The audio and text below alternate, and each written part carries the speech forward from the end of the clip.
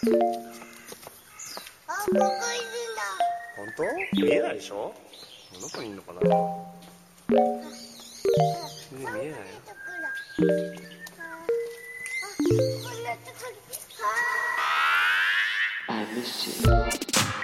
Hello and welcome back to Waypoint 101, where Waypoint and its contributors chat in detail about classic games or just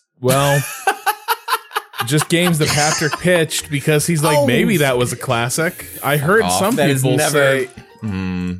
Has Waypoint 101's always been a classic? Was that part of the original pitch? No, but there's the diamonds and the rough thing. I think this is the most on-spec Waypoint 101 has ever been. I think you'd have to go back to Mad Max to find something where we were like, yeah, we've heard some good things, but like that was not, I think, the gamble that the thing was, which is what you pitched. You sort of answer these questions that have been lingering for you for years. For today, I'm your host, Rob Zachney, and I'm joined by, you've already heard him, Patrick Klepek, the founder of this feast. Hey, we Renata Price. Carpenter's The Thing. It's all fine. I'm loving this yummy feast. Thank you, Patrick. You're welcome. Ricardo Contreras. What kind of meat do you want today? I want barbecue thing. Fortunately, it is an ample supply in this game. Do you want a swirl of dark and white meat? I'm sure you could find it somewhere amongst the masses. Making it too real. Based on the rules of the 1950s, The Thing from Another Planet, would I be, as a vegetarian, be able to eat Thing? I think technically. Right? The Thing is a fungus. The Thing is a plant. It's a alien. Yeah. Wow. Huh. Plant meat.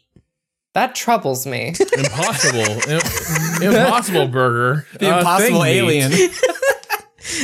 That makes me feel worse.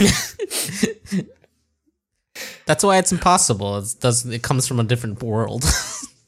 So yeah, on today's show we are tackling the PlayStation 2 The Thing, a game that Patrick and I played on stream together for a number of sessions, and we're very high on it first, and then we had a bit of a journey from there. Patrick, you want to sort of intro us to this game and set the stage a little bit before we dive into our experiences?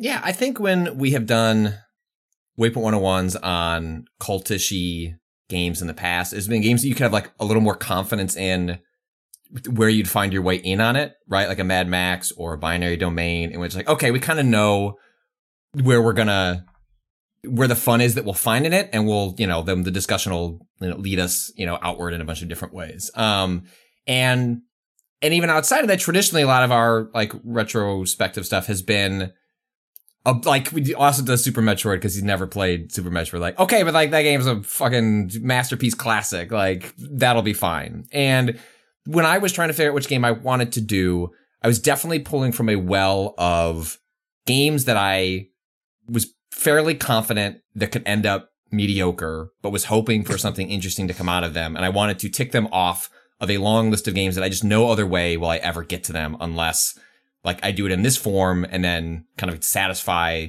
like closing the loop on, especially a genre that means a lot to me. Survival horror, Resident Evil is a genre that really defined a lot of my youth. And The Thing was one that I just didn't end up playing. It may have been that I didn't even have like The Thing as a film on my radar at the time it was announced. But so that was part of the process of how I landed on pitching this one. But to kind of set everything up like in broader strokes. So The Thing is a third person survival horror action game released in 2002 for the PS2, Xbox, and PC.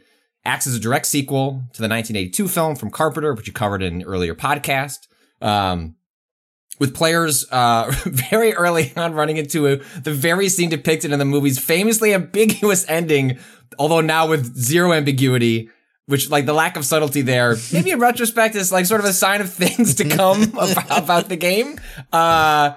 You control a U.S. Special Forces officer named Captain Blake, who'd been sent to the Antarctic to find out what happened. Things go wrong almost immediately. It was interesting from the original press release in September 2000. This is from IGN.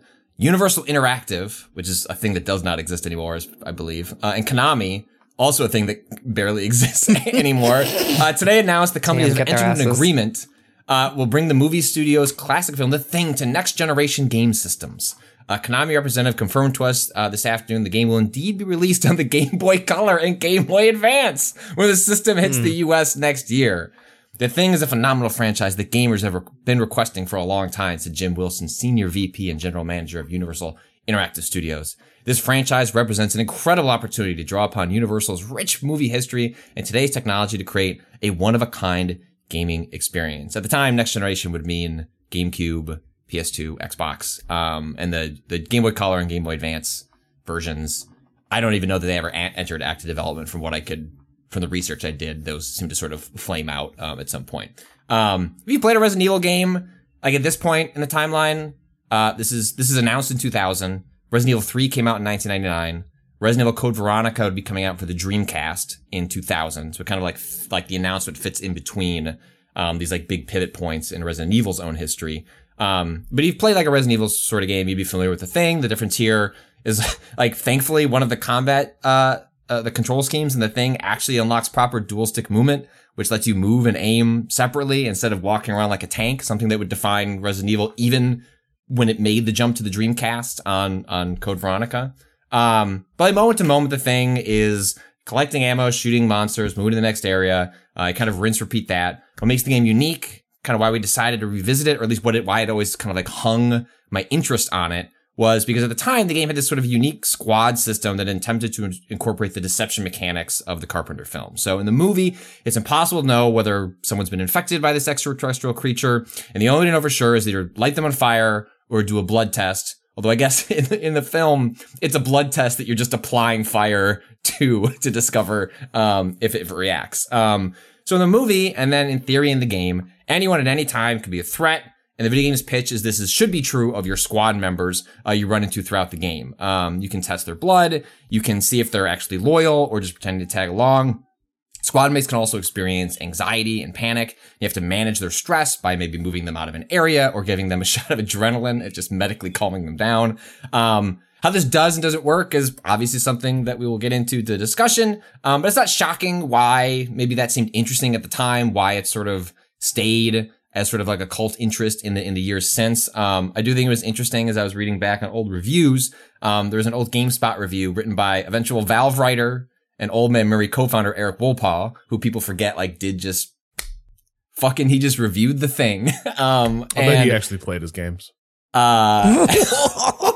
Oh my god! This is GameSpot, not GameSpy. There were higher standards over there. Eric writes, in theory, this fear, trust, infection system sounds like a great way to capture the film's atmosphere of unremitting paranoia. In practice, however, has little impact on the game. The actions that earn your teammates' trust and lower their fear are all things you'd be doing anyway. Arming them, supplying them with ammo, healing them, and fighting monsters. So while it's possible for a sidekick to lose his mind or to turn on you, it'll never actually occur except as a result of a conscious decision on your part to make it happen just to witness the results. Only once during the short 7 hours it took to finish The Thing did a team member ever succumb to fear, and that may have been largely unavoidable as part of a puzzle sequence. The threat of companions turning into things is less of a source of terror and more of a minor inconvenience, since the things are generally no match for your weapons. When a teammate turns, you'll kill them and move on. It's generally no great loss, both because existing team members often don't follow you across level transitions, and because new members are available at regular intervals. Every other video game is about a solitary hero fighting a horde of monsters, so just having a set of armed guards, even if some of them are things, actually further undercuts the game's horror quotient. Which made me think maybe we don't have to do a 101. Seems like Wolpaw really kind of just summed up that game in those two paragraphs. But this was an era where like there was PC versions of this. The PC version of this game is like dog shit. Like most PC versions were complete dog shit. It's like it was released on PC because maybe all you had was a PC, but like you should really be playing the console versions of most of these games. So we played the quote PlayStation 2 version of this game. Has not been re-released anywhere since. Konami originally published it. Licensing deals get fucking weird over time, unless you have like who's that studio that has been doing some of that stuff? Night Dive? Night Dive, right? Like you need someone like that who's like going to go dig around in the archives and negotiate with lawyers. So, maybe that could happen someday. But right now it is sort of the thing that you have to do your own work, finding a box copy or go to some Russian websites. A sequel to the game was in development, but then the game's developer, Computer Artworks, went under. It was in development long enough to show gameplay clips and even reveal its premise, which would have seen players actively teaming up with spoiler, McCready, the main character of the Carpenter film, and pursuing the alien to an icebreaker ship. But then, the studio went under. That the sequel never came out. And then there's been a remake. Yet another long-awaited sequel set aboard a stranded icebreaker, holding a dark secret. The Thing and Half-Life 2 Episode 3. Clenching Eric fists. Wolpaw involved in both. Wow. So that brings us to The Thing, or Waypoint 101. Rob, you did mention, yes, where I think the first half of this game, we were pretty like medium to high on where it could go. It turns into kind of a corridor shooter by the end. But we've talked, we'll get into our discussions and our thoughts, but Kato, you watched us. Ren, I did not force everyone to play through all this game, especially once I hit the fire sequence in like the last. There's like, I just, yes, the dream of the 101 is everyone plays from start to finish, but I, in my heart of hearts, cannot ask people to do this. But I am curious. I guess, Ren, let's start with you. You're the one person we have not heard of at all, because Kato was sometimes on those streams. I don't know. What did Ren was back up on one. I was. I only produced from one of them. Yes, I only produced, but didn't really talk. Yes. I think that. So I put a couple hours into the game. I actually found its controls. I didn't do the adjustments to make it twin stick. I actually played with tank controls. I found the game actually extremely controllable. Like, it felt surprisingly okay to play. But I think that the feeling I get from The Thing is, of course, like, we've been like talking around this, but it is not around this intentionally, but it is a game that is clearly ahead of its time, or trying to be ahead of its time, and trying to build a systems-driven game around technology and design trends that don't facilitate that. One of the things that I read while doing my own research in the game was that, like, it was not originally pitched as a corridor shooter. It was pitched as an open world game, or semi-open world game, in which it was almost entirely systems driven. And relied really heavily on the fear and trust mechanics that were kind of laid out, that Patrick laid out earlier. And I think that you can very clearly see the echo of that in the game, but it feels like they made 45% of that game and then suddenly got a directive to make it more game in development line. Happened. Yeah, exactly. I've been, I don't even know. This is like there's a thing going around about like the new Fable game, in which there was somebody on some podcast was like, "Hey, man, this game's running into trouble. They're cutting back features. The technology is causing them issues. I think this game might be in trouble." And it's like, oh, what? Like, you mean they're making a video game? Like, that just, shocking. The ambition outstrips what you're actually capable of doing when it becomes time to like ship the thing. And I think you're right, Ren. You can see so much, especially in those early hours. Oh, boy, like what they were going for and what got Rob and I excited early on, as we thought like how this could, even if it ended up being in a more traditional Resident Evil style game, like, okay, but maybe these systems make that Resident Evil style game a little more interesting, even if it fails to accomplish that as the game moves forward. Yeah, I think that it kind of sits in almost a similar place to a game we discussed in the podcast a little bit ago, and I wrote a little bit about Abramore, where it is a game with a very obvious potential and very obvious ambition, to a degree that like that is not unique in games, but is rare to see that ambition and those systems so clearly surfaced. Right? Usually if you're going to have cut features or cut systems, they are cut. And the fact that they're still here as echoes and as obvious as they are is interesting to me personally. I think that like the thing really surfaces what it could have been. And that's part of like why it's a cult classic, right? Is that it's so clear what they wanted to do. I think it's the case. It's a game where, and I can see why sort of its mystique has lived on, is that if you were to tell someone on paper what it's trying to do, like it's immediately interesting, especially when you find out, oh, they were trying that in 2002. Huh. I wonder how that turned out. And then you play it and you go, oh, that's how that turned out. But it's like on paper, the notion that you're playing a game in which squad mates have anxiety, stress, you're managing that. They can turn at any time into some sort of creature, like is the reason that I still found it appealing. It's like, oh, I would love to see how they were attempting to pull that off within a licensed video game from Konami, which doesn't necessarily see like the most ideal place to lay those ambitions. I was just looking this up. It was really cursory search, so like I probably stand to be corrected, but I was trying to figure out when trader games become more of a thing in the board game space. Mm-hmm. And this is really happening even before that. A lot of times you can sort of see maybe like mechanics ideas bubble up in tabletop before they like eventually make their way over into video games. That doesn't really happen here, which for me kind of makes this game more impressive, because I think what it's trying to do is it's trying to get at like, it seems like there was a really productive and like insightful meeting about like what makes the thing work as horror, right? What's scary, what's the tension, and what makes the like procedural element of like what the characters are doing throughout the film like compelling. And I think they come up with a lot of the right answers, right? It is the fact that the minute anyone is sort of out of sight, anything could happen to them, and they could be sort of seamlessly swapped for the monster or taken over. It is the fact that there is effectively, until they come up with a like special test, there is no way to like prove who is currently not infected and reveal who is. And there's the idea that as long as someone has not been unmasked, they could be actively working against you as you are trying to do this. And the fact that every character has these same pieces of information. That McCready's our primary like point of view character in that story, but like every single character knows that this is the score and has to assess the other characters through this lens of like, I don't know if you're really human. And this becomes an entire genre in board games, and especially where you've got the Battlestar Galactica game. People are pushing us to play a board game adaptation of The Thing, which we might actually do later this month. There's, I think, one of the earlier efforts in this was a game called Shadow over Camelot, which was a Arthurian tabletop game where you're trying to figure out like who is serving Mordred, basically, who has betrayed the Round Table. But the idea is like there's this entire genre now in tabletop that is designed to have players working together, but also like leave open the possibility that like someone in here is actively like has different victory conditions, is trying to do something else, and is working against the team.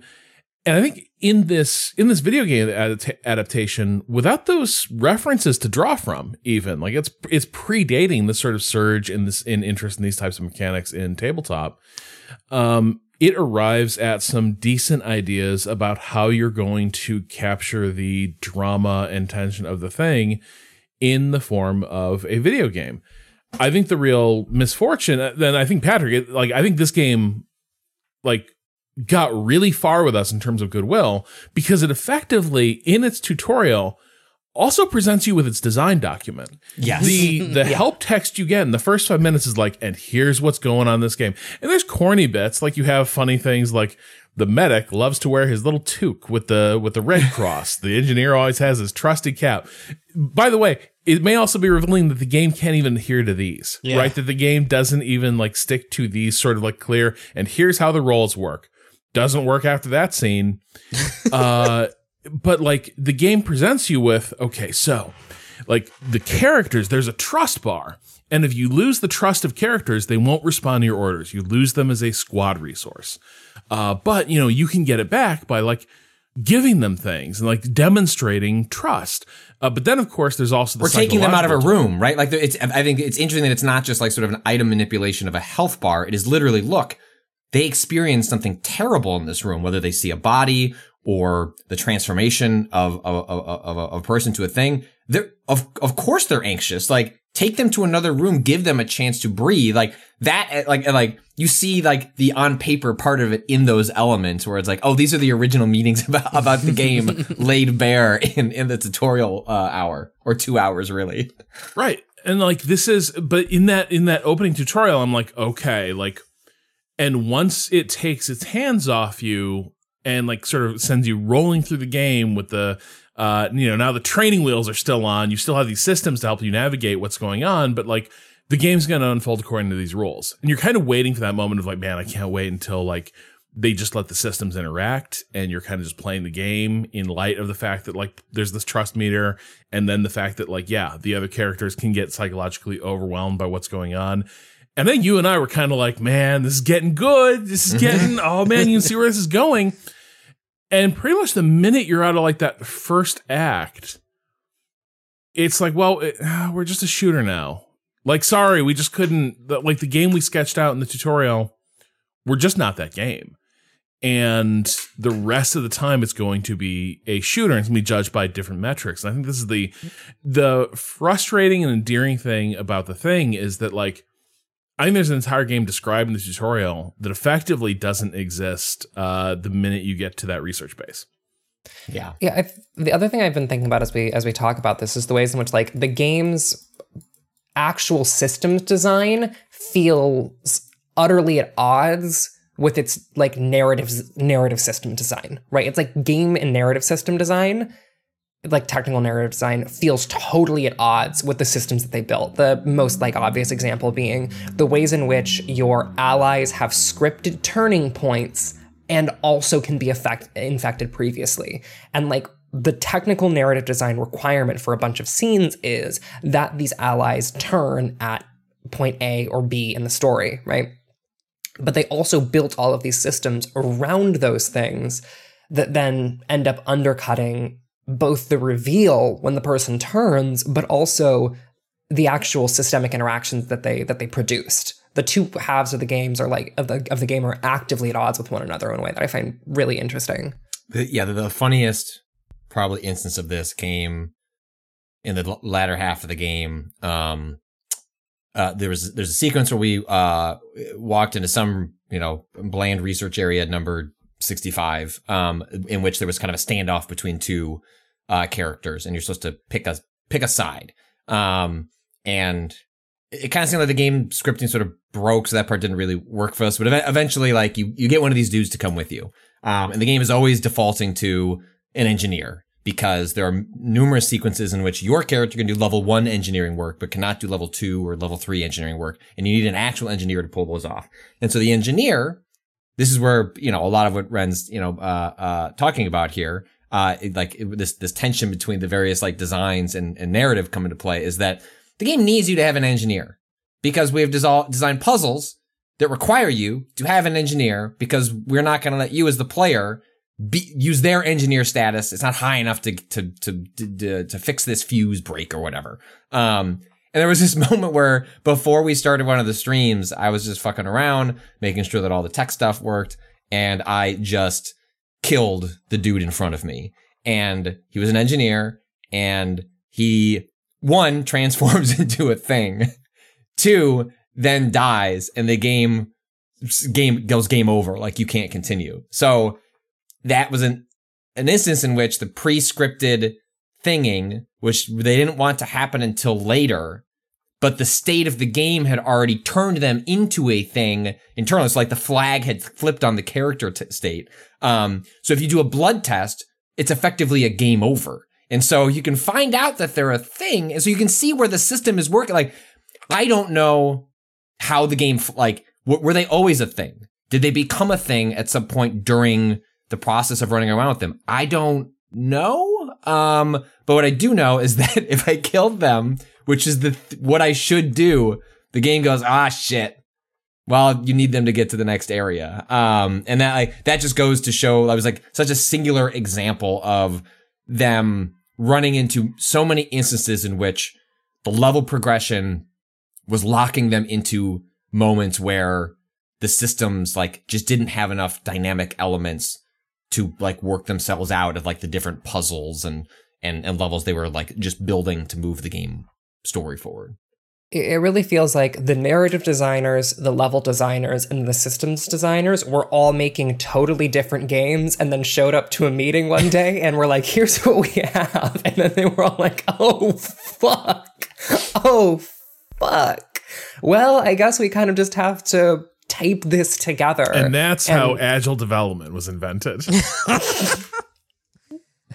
And these like totally separate teams ended up making this weird, messy game that is very obviously filled with potential, but hard to actually play and engage with in a meaningful way. And I also, like, I'm left wondering too, like, is this a case of, in some ways, you can always admit, like, probably one of the easiest things to do is just, like, generate linear shooter levels compared to creating, like, complex systems interactions that, like, are going to be working throughout the length of the game. And it's more straightforward. Like, it's a better known quantity with better known problems. And I kind of, like, it's a game I look at and I do kind of wonder, is this a case of, we realized we couldn't really deliver on what we were trying to do, or we just didn't have confidence that it would, like, scan to players, or if they just ran out of time in terms of development and needed to, like, bulk out the game with what they could do, which was toss you into rooms with, like, the same 2 or 3, like, enemy models and have you go through the routine of killing them. Like, I don't know. But the discontinuity between the rules the game lays out at the start and then how the rest of it plays out is really, really striking. It is like, it's rare that a game feels like literally as soon as you're out of the tutorial, it forgets what it was trying to do entirely. It's like a tutorial for a completely different game that they didn't get around. It almost feels like you're playing the vertical slice, right? Yeah. Like like, you know, I'm sure most people have heard this term, but like a vertical slice is, it can mean a couple different things. It'd be like, you know, but oftentimes it's like you polish out a small version of what you want the full game to be in order to, like, sell your pitch to a publisher, or it could be like an E3 demo, right? Like, in that way, you're like taking one section of a game, making it look like a final product while you're working on figuring out the rest. And in this case, it really does feel like, because of, I mean, you're reading like the equivalent of like a novella, or what feels like a novella in those opening hours, that would make sense. And like, hey, we're trying to walk through a publisher, like, this is exactly the game's trying to do here in these opening 2 hours. Like, this is how these systems could play off one another. And then, hey, there'll be 6-7 more hours of this as the story unfolds. And then, like, as Rob pointed out, like, once you leave, it's kind of like once you finish that area where you have to rescue the guy in the kitchen. Yes. I think that's where we were at our high point with the game in terms of where we believed the systems could possibly go. And then, we had that moment where like one of the characters like ran off to like where the next level would load, and we didn't know why they were, and it was just that, like, it's both where we hit the high and then also like reality broke on like what the systems and like AI also, like, this is also an instance in which it's not purely just like what flags the game is putting in the background and sort of like triggers for what is a thing and what isn't a thing. It is also like frequently in this game, it was difficult to discern and control. Like, you have this squad, but also like extremely limited control over what they can and can't do. You have follow me, stay put. You can give them ammunition. You can give them guns. You can't control sort of like their aggression state, right? Like, you can't say, hey, you've got a flamethrower. Maybe fucking don't, because the fire is persistent on the ground and will hurt all of us quite a bit. You know, if you want to try to calm a character down, you can't necessarily, it's like very tricky sometimes to get them to come into another room. There's the, you know, towards the latter half of the game, the infamous stair sequence in which I am just trying to get 2 squad mates to follow me down these stairs, which Kata was convinced that, well, if you just run away, they'll probably catch up with you. Eventually. And then had that immediately disproven when I went like down to this area where the characters got caught behind a fence, and I had to just like push the character models, like knock them over a couple of inches so that they would like rebind to the characters, the main character's point of view. And it's all stuff like that where, it's not as simple as just, well, the level design doesn't allow the systems to flourish. It is just the case that like some of the stuff is just either undercooked or ahead of its time, or just too ambitious relative to what's here. Like, I think it was probably all of the above. but it's where it becomes kind of a death by a thousand cuts, where you go from reading this really like cool, ambitious layout of what could be, and then just a lot of frustration over your inability to engage with it the way that the game is promising. I want to call out, though, the fact that I was looking at, like, I looked at the Eric Wolpaw review. I pulled up Tom Schick's Games by review. Some other reviews from the period. And I think one thing that is sort of taking me back a bit is how positive a lot of these old reviews are and how generous they are. And it does remind me that, like, in the context, like, I think Wolpaw is maybe the most pointed about this. Like, of course you expect movie tie-in games to just be the worst thing you've ever played in your life. And so the fact that this is, like, tolerable is... It's trying. Yeah, well done. It cares about the source material. Yeah, you can feel like this game is getting a lot of 8 out of 10s, and it's probably more of a 6 out of 10 sort of game, but relative to expectations and the fact that it's respectful to the source material, although maybe not given the way that it shits on the ending, but I like put that aside, like, cause they need to find a way to tie it into the plot. I get it. It's not that big of a deal. The movie's still amazing, but like this is like, so, I mean, this is pre Arkham Asylum, like this is so far before licensed games had any sort of credence. Like you slap the thing on a third person action game because it was cheap to produce. Well, and you just find so many games, like I think reviewers at this time are so used to dealing with the glut of games that is out there that, like, against that backdrop, this probably does clearly, like, stand above at least the average quality level of games coming out at the time. That's part of what I've been thinking about, because while the game is deeply, like, incongruous with itself, it is also, like, from what I played and what I watched, relatively competent. Like, for all the times that the systems break, which is frequently, the actual moment-to-moment level design is fine. If the systems when the systems aren't getting in its way, it's all fine. The shooting, fine. Like, every part of the game is competent enough as to, like, and that's part of, like, the feeling of that was made by 3 different teams who made complete games and then showed up in the same room and were like, oh, fuck, we gotta tape all this together, is that all of the parts feel close to fully formed in such a way that it was like, yeah, this is totally fine. But the ambition and the disappointment therein is, like, I think colors a lot of our responses to the game. Kind of, we haven't heard from you very much. Like, you spent... Did you play some of the game, or did you mostly just watch the streams? I'm curious what your... I went back through and got up to the other than looking up YouTube walkthroughs to see, Kato, does the damage output on this fucking vent, is it the same for the people doing the walkthroughs? God. I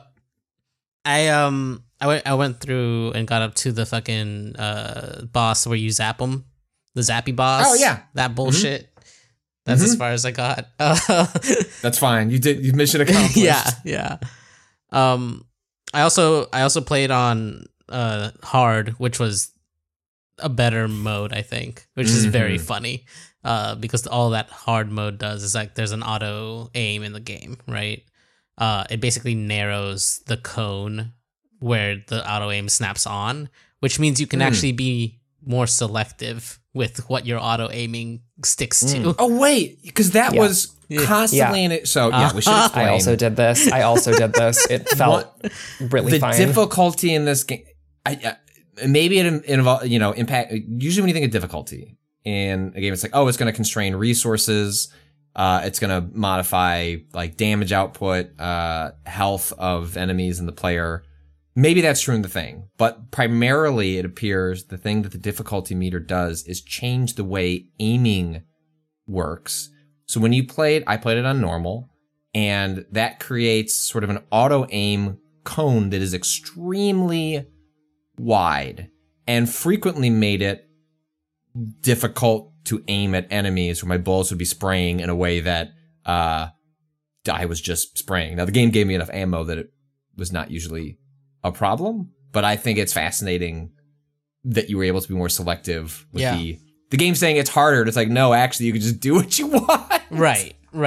it thinks that like no, having the computer automatically choose the closest thing monster to you is what you will always want to do, which is not necessarily true. Sometimes you want to shoot behind the small one. Like you remember that is it the first like real boss, I guess, where you ended up on the stream running past by opening a door instead of beating it. Yes. There is one of the characters in the game, I don't know if it was a squad mate or not, turns into one of a more monstrous creature, and we weren't having much success defeating it. And then someone in the chat was like, yo, you just like walk around to the left. It's like, okay. And there's a cutscene you can get if you actually defeat it and get a story beat that I did not witness. It's a very let me tell you, that cutscene is saying something that I don't know that we're there once you reach a certain damage threshold, because I killed the thing.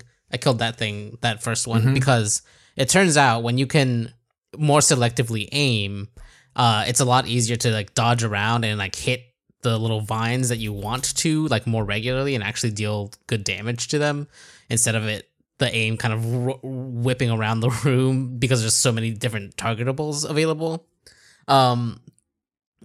Basically at a certain damage threshold, you see a human model pop out of the top of the thing, and then you come back to like just being in the boss room, and it says like your quest to find the Norwegian with the walkie-talkie is complete. Right? Apparently this is the person that you've been chasing the whole time. Like there's like 2 cutscenes before this where like you see somebody running away and like they're Norwegian or something, and that is that person. Like that's all that changes if you actually like stick through and like fight the thing. But it's like it was wild how like difficult it was, even with like the narrower focus, to kind of like pinpoint like, okay, actually now there's like little mini beast things. I just want to focus the boss because I can kind of juke the mini ones. But as soon as they would get right in that like little cone, it would like snap to them because they were like closer to me than the boss. And it was like, even on hard, like the most narrow view, I was still having a few problems, but it did make it a lot more easier to pinpoint who you wanted to attack, which I think is funny that it ends up making it more playable in my eyes to be on hardest mode. Because otherwise I just spent the entire game, I learned, you should just be crouching. Just like a day. That's also ABC, true. just like PUBG. Always be crouching. There's no prone. It's the only way you're going to get because otherwise, like when you use the flamethrower, if you were standing, it would always produce fire at your feet. Yeah, that I would step in and get hurt. It was this weird, like, all the time. They understood that sometimes you would want to shoot down towards the small ones, or to create a line of fire to like wall yourself off from a group if you really wanted to. But it's not intuitive to be like, and then if you want to shoot straight, you got to hit the crouch button. Otherwise, you're always pointing down. Well, even stuff like that, like that's a level of nuance that you would not. Right. Not even just in licensed stuff, but like relative to contemporary survival horror games at the time, how a game like Resident Evil, thinks about difficulty is not, like the cone in which the player, it's I don't know if that's like the game's was necessarily a good idea by the game, because that's not how anybody at the time thought about what difficulty meant. And even in picking that, I just thought that was like a metaphorical representation of like wide, narrow, like easy, difficult. Not that it was like a literally it was showing you what it did. That explains a lot. Yeah, it's really interesting to think about. The thing I've been thinking about this entire conversation is the way in which Jedi Fallen Order. Its difficulty tiers are based on the size of the parry window of the enemies that you're fighting. And I think that the interesting thing with systems like this is that they understand difficulties related to like mechanical engagement or capacity for like mechanical like expression.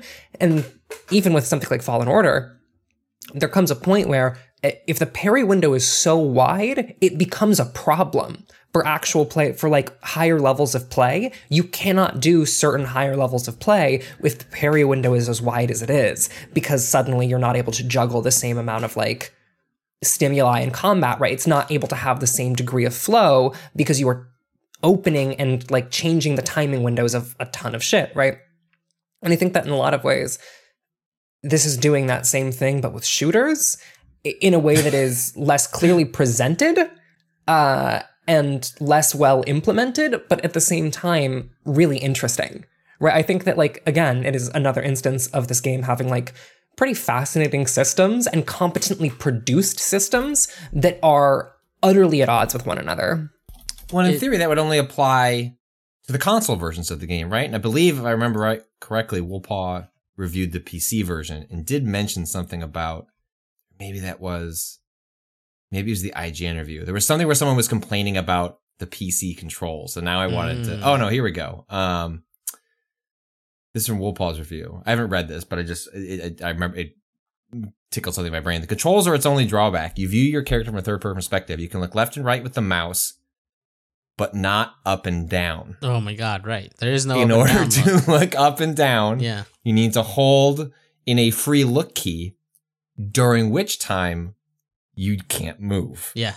Unless you're in the free look mode, aiming is automatic. It's a control scheme much more suited to a console gamepad than the PC's combination of a keyboard and mouse. This is also an era in which, like, there's no real plug and play for gamepads on a PC. It is possible. I had PC gamepads, including like the Microsoft Sidewinder, which is like my early favorite PC gamepad, but there was no consistency in able to like plug that in and it working on things. And so, this wasn't like a thing where like you'd flip it around. It's like gamepad support. It's like, I don't know. Hopefully somebody in the community figures it out. And so, oh God, this is very funny. So Woolpaw writes, having no auto aim or even an option to toggle it on and off and a persistent free look, and essentially the de facto standard in third-person PC games, would have made for a much more satisfying control scheme. So like we're out here being like, holy fuck, the auto aim is wild in this game, and Woolpaw is out here going like, please God, give me a little bit of auto aim. It's very funny to me, having played this game at the same moment that I'm like working through Citizen Sleeper, because the full Waypoint experience, the discussion of 2002's adaptation of The Thing with 2022's year of the narrative game, Citizen Sleeper. But it's like that game does a very good job of setting up the threat of certain types of failure that, if you like played it out, aren't as, you know, there is like no like super hard fail states really, or like they're really deep in, like there's like ways to like fail forward is kind of the way that it's designed. But the threat there is well presented enough that you don't want to like see those things happen, right, to your character, and you like try to keep on top of those systems.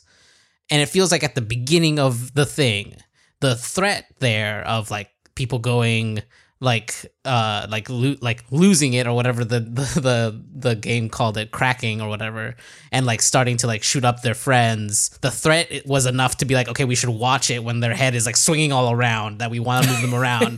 But even if ultimately like no one ever really cracked, the threat for the first half of the game was an interesting like piece of tension, right? Well, and there's also too many save points, right? Like the game, there was maybe.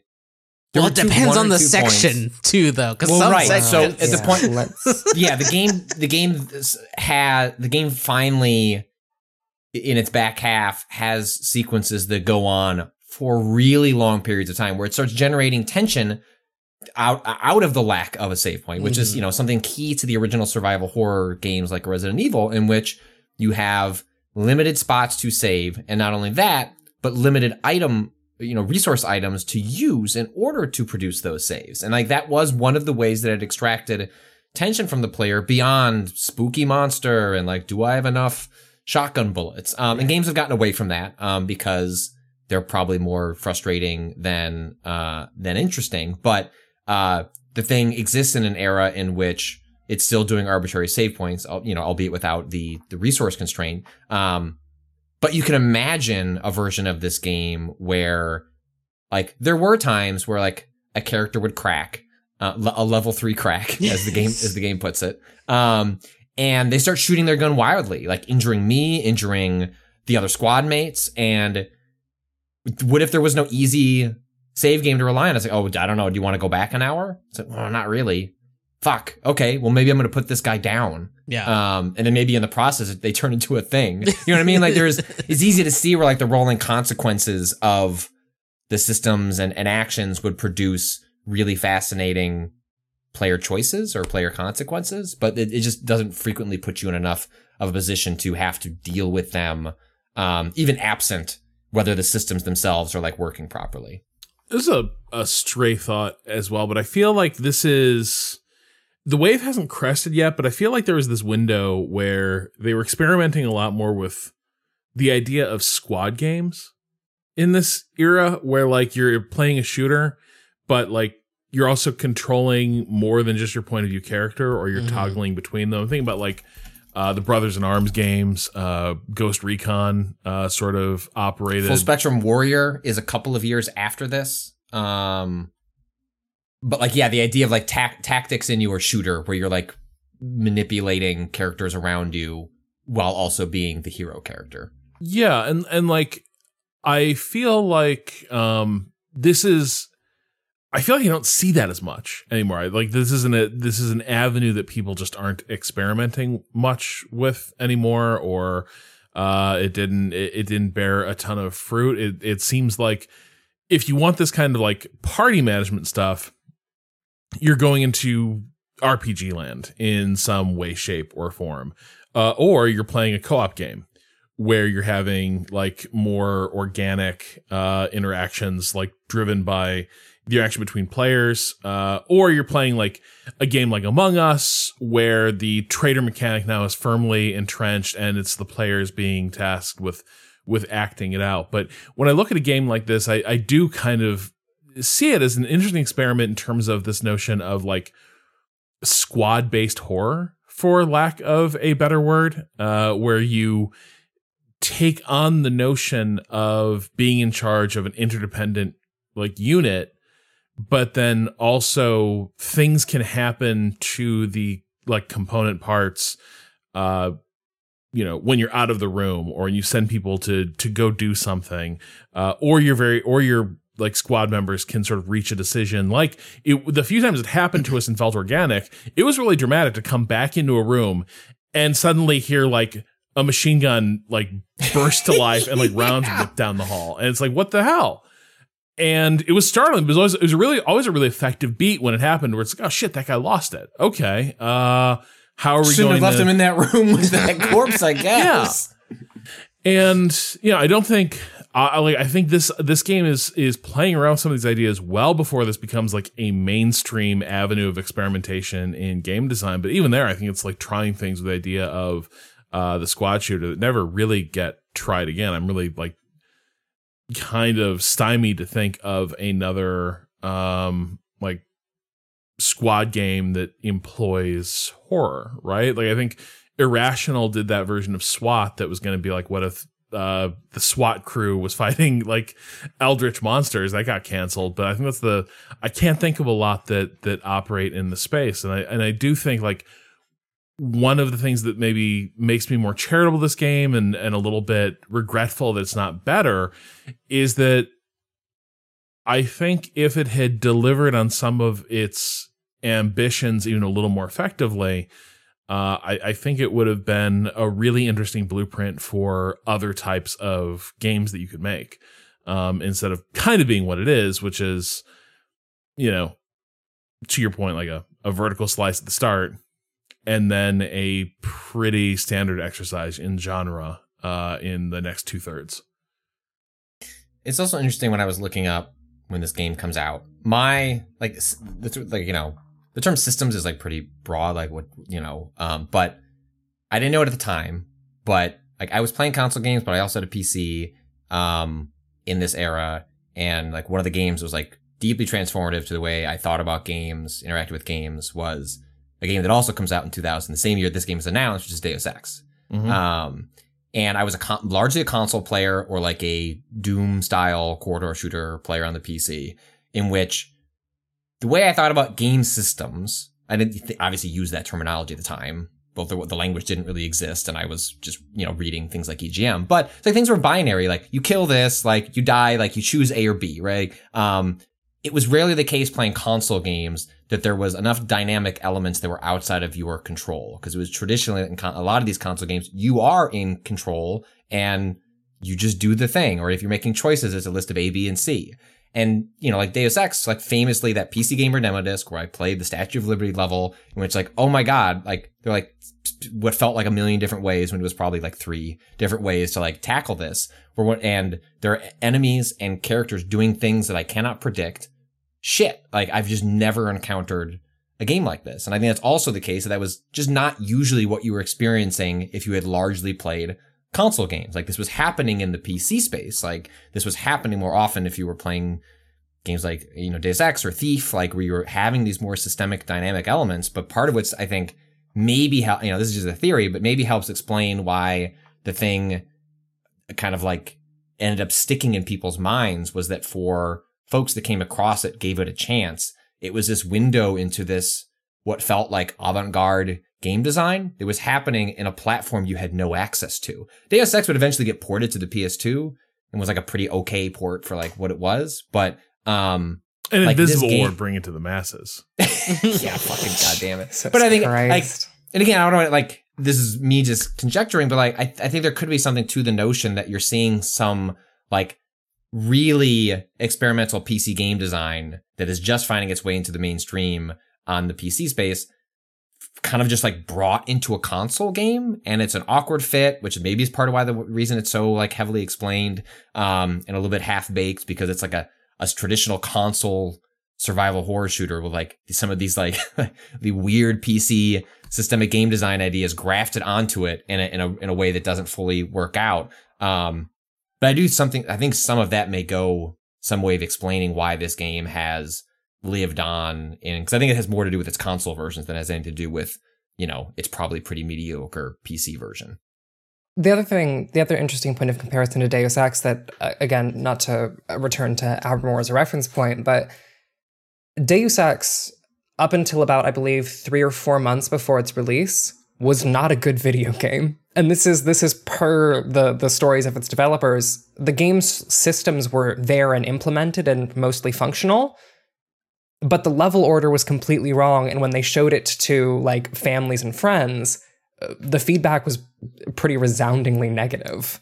And the game only came together in the final months of its development. And I think that the interesting thing about the thing as a property and like the production cycle that it likely went through as a licensed product, it could not do that rapid pivot, right? It is tied to the specific demands of Konami as a publisher and the like Universal as a like license holder, right? And so the rapid pivot that Deus Ex has to do in its final months of development, the thing never gets to do because of like the material conditions of its design. And that is, I think, the other thing that is very interesting to me about like where the thing exists in the history of like game development, and also like the cultural imagination like that you're talking about with like PC and console differences.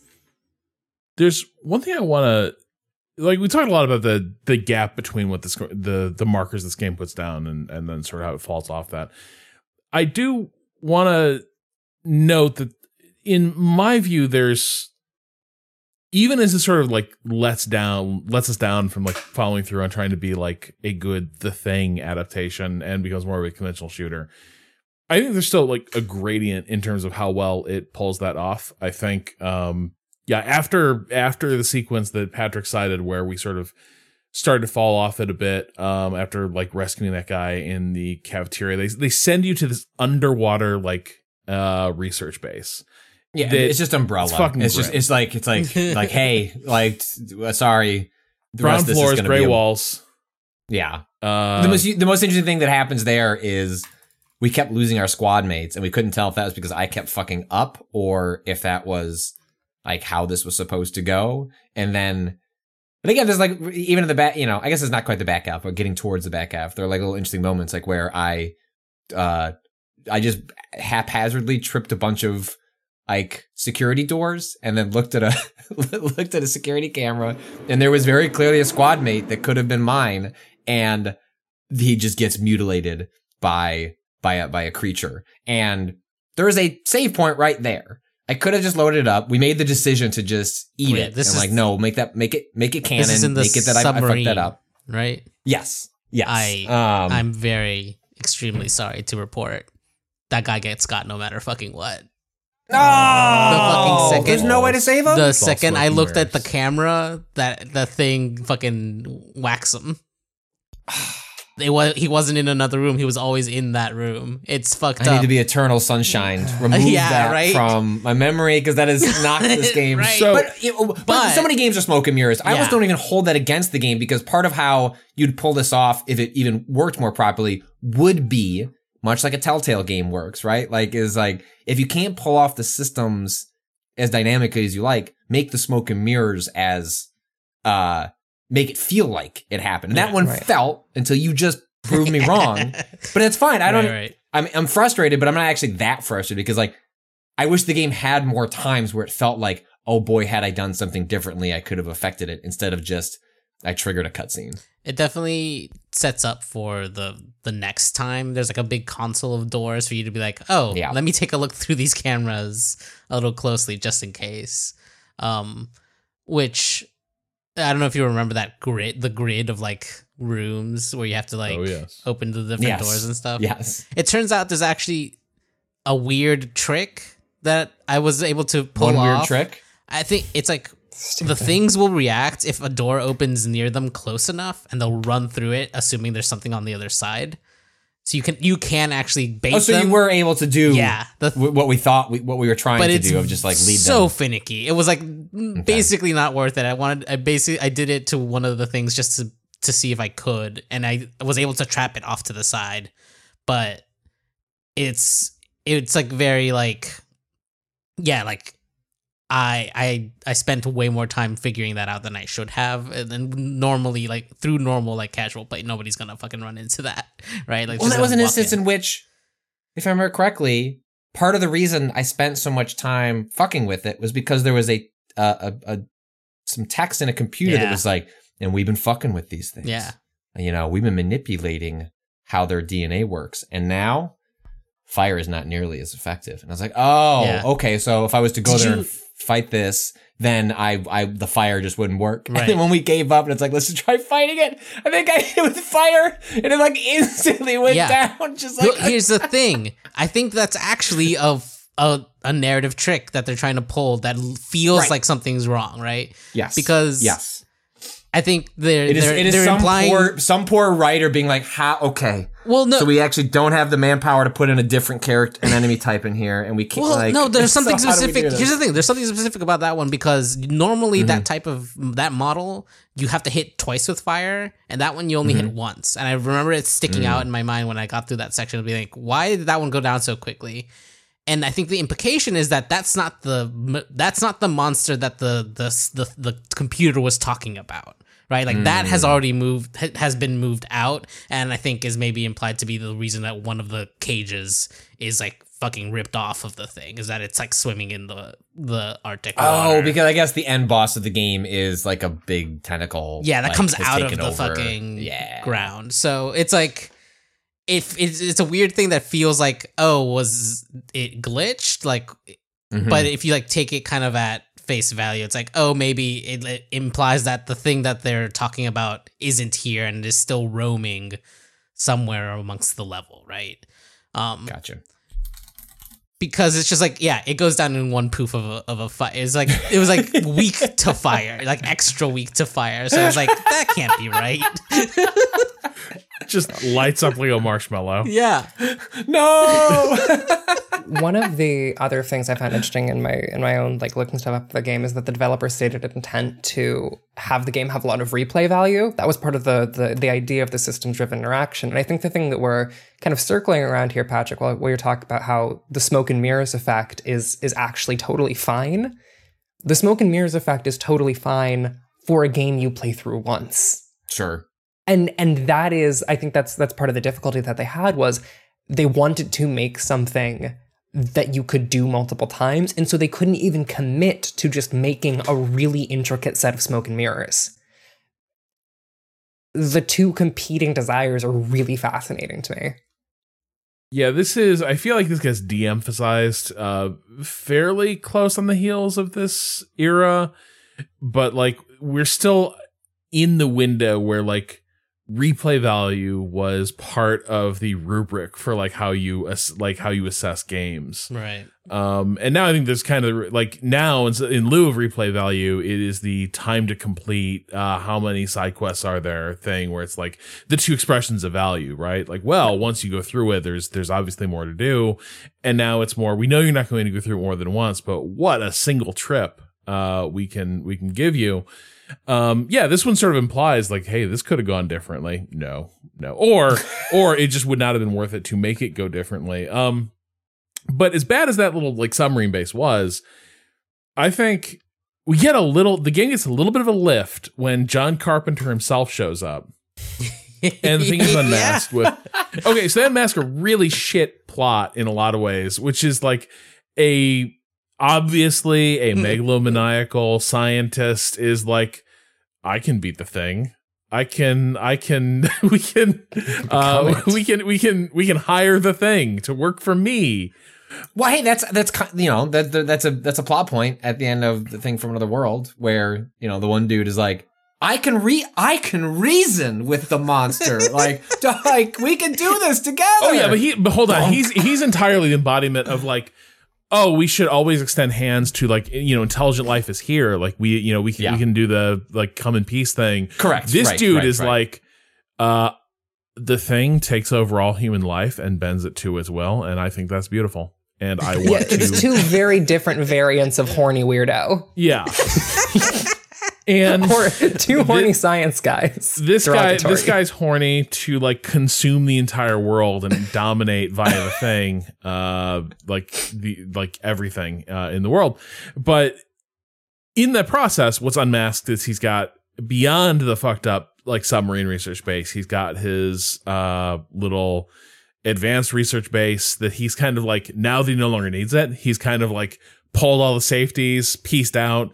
And you kind of have to run through the shambles of this research base, sort of recollecting equipment and teams to try and like fight your way out of this.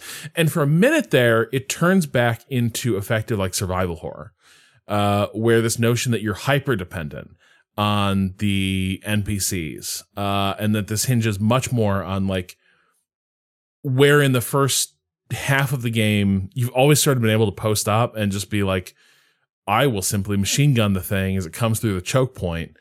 Now you actually have to like play a bit more cat and mouse. And I do feel like in that stage, you start to see maybe some of the things that got this game some positive write-ups of like it being a little more tense, feeling a bit, communicating sort of the horror and like dread of the thing a little more successfully before we get to the final act shit show, which is the escape phase, and then giant tentacle fight. One thing I am curious, because talking about the game's horror and tension building, how did people feel about the game's occasional attempts at cinematography? I think they're more common in the first half of the game, but I think that there are moments in that early tutorial sequence, that vertical slice we were talking about earlier, where the game does take control away from the player for just a quick cut, just to like the dramatic irony of knowing that you are being hunted by the thing, even though your character doesn't. How did you feel? Did that land for you at all, or do you think it was like, even if it didn't land, did it feel well constructed? Me, I think it did. Like in general, when I think of those beats, I think it tends to work somewhat well at like varying the action a little bit. Usually, like these moments would arrive, and it was a little bit of a change up pitch coming. To sort of signal we were going to shift what the scene is. That doesn't mean it wasn't necessarily corny. Right. Like there's a lot of hamminess in this game. Like, and a lot of it really is we haven't talked about this. I think one of the biggest problems with this game is that your protagonist fucking sucks. God, I want to push him down the stairs. It's astonishing how, like, this is the one area where, like, complete whiff on thinking about what makes the thing work. But, like, very, like, it's this, you're whipped through time, like, oh, right, this is, like, what video game protagonists largely were. It was like, what's the coolest thing we can imagine? It's a slightly aggro, like, military dude who just treats people like shit and is completely unimpressed by, like, everything that happens. So basically, like, these are the games that Xers gave us. It was like, this to me is rad. And this guy's like one of the worst of vendors. And if you think about that in comparison to the fact that, like, I think we'd all agree, like, Keith David and Kurt Russell are the coolest people in the thing, right? Yes. Like, they feel like the cool guys of the station. Mm-hmm. Yes. And they're both terrified messes for a good portion of that film. Like, it's like Kurt Russell isn't even, like, he's kind of a wash up, and he's the wash up we all aspire to be, right? Like, man, if I ever just, like, said, fuck it, I'd do the same thing. I'd find some bullshit job I didn't give a shit about.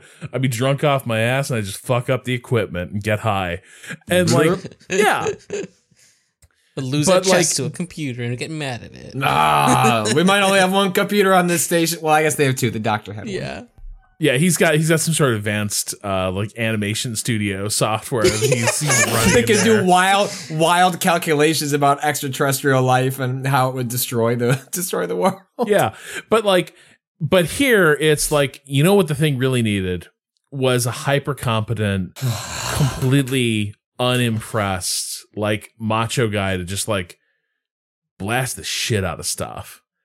And, like, that's one of the other problems running through this game. But I do think in those moments where it sort of, like, does something with a cutscene or a transition or triggering a new sequence, I think at those moments they generally, for me, worked decently at setting up the next stage. Mm-hmm.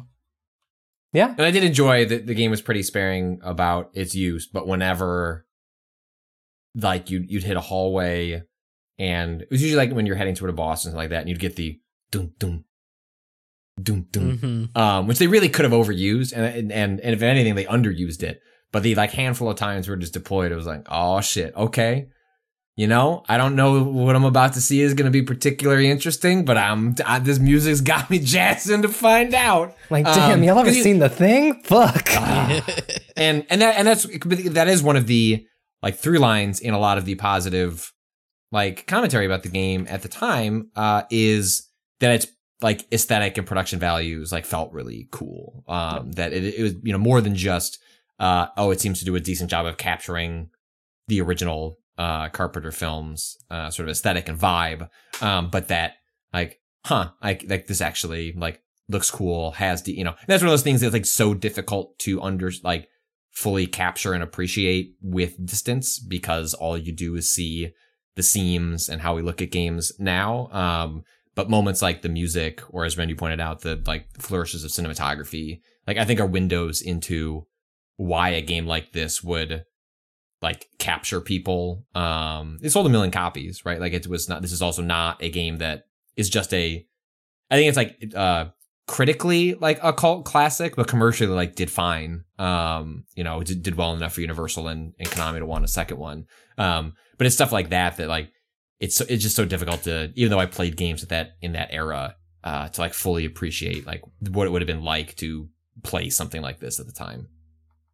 I don't know. I mean, the back half of the game is really bad. The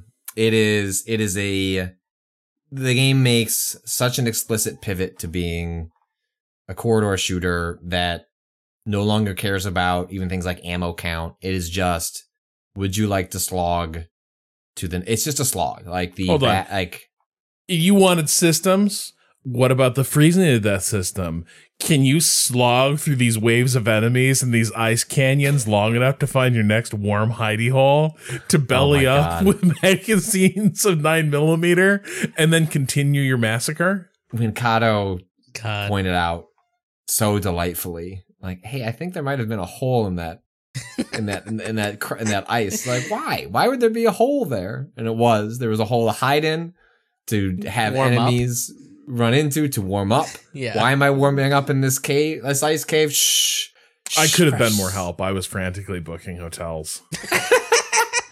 It is why, like, the last 2-3 hours of that game are excruciatingly bad. I mean, if you did not watch our, like, playthrough of this game, there is a sequence in which there's a boss fight where this auto aim thing is a joke.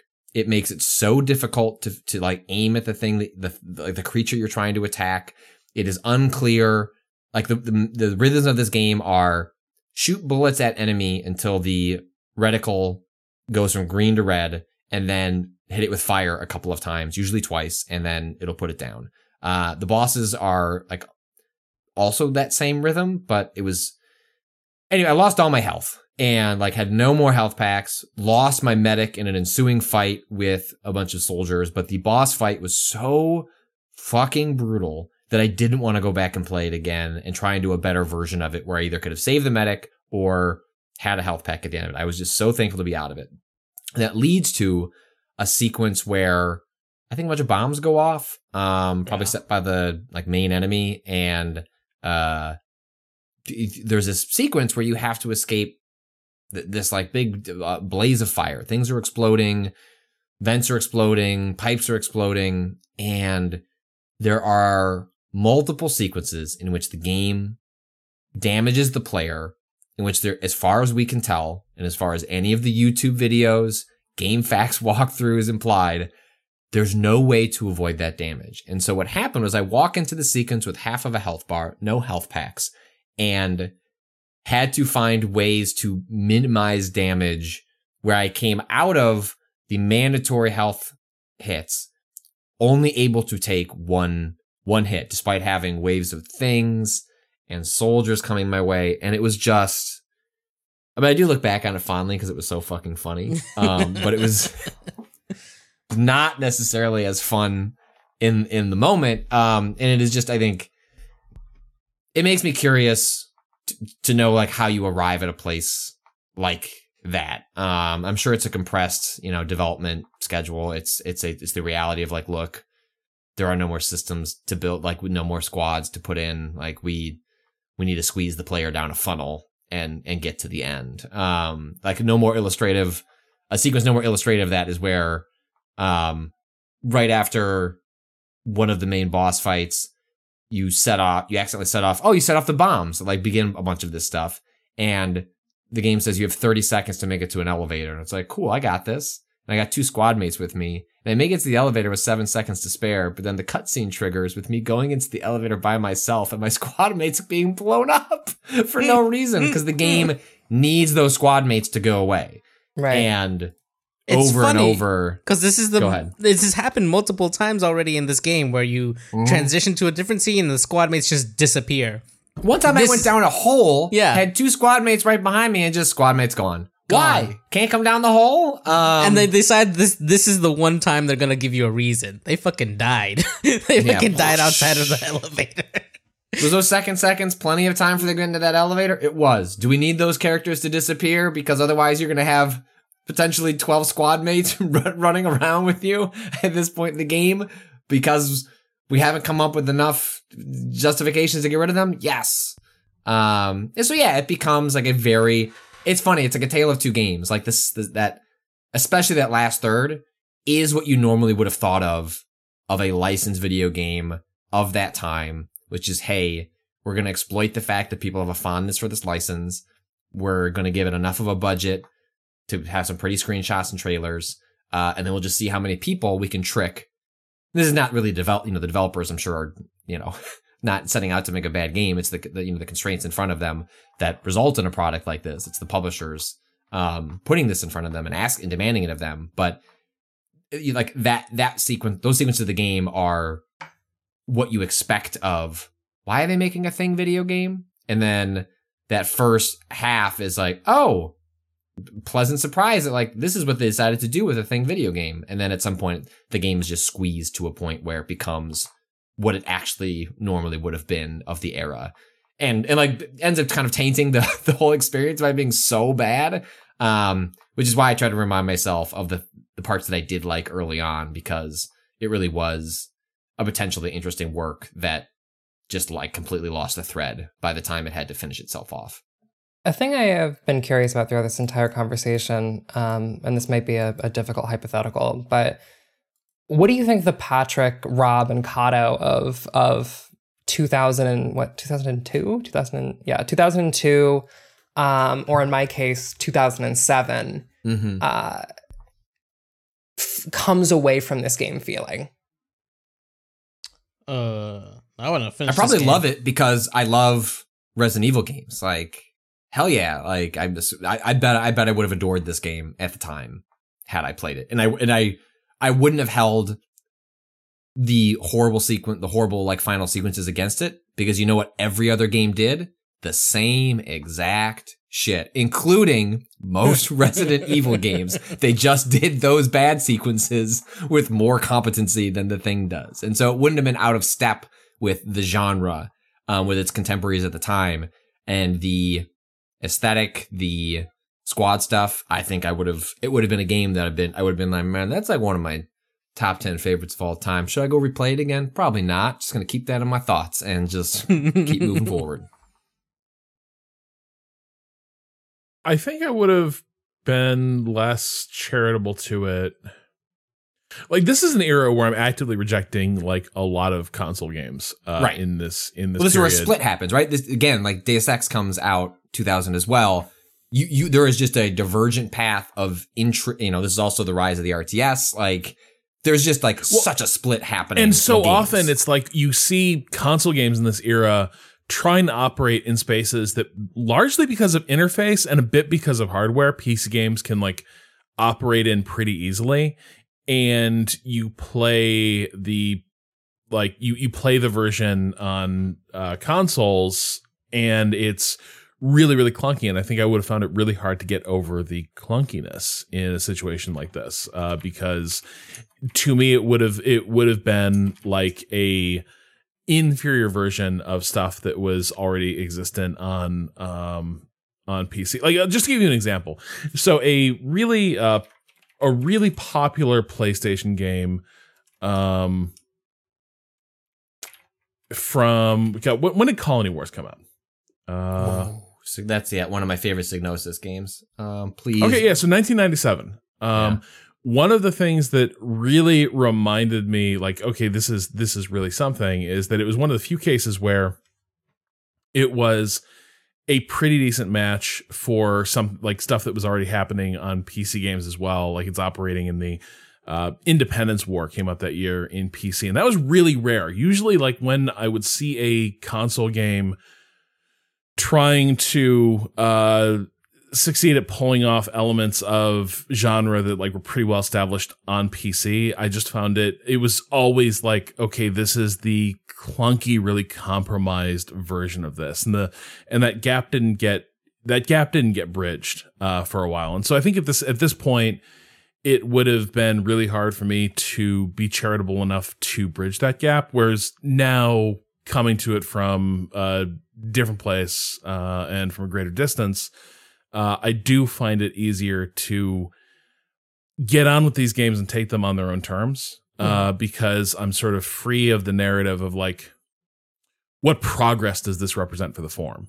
Mm-hmm. Like, I'm not viewing it through the lens of progress. I'm viewing it just like kind of on its own terms, and on its own terms, well, you already heard what I think. It's a compromised but interesting take on the material, even if I do suspect that there's probably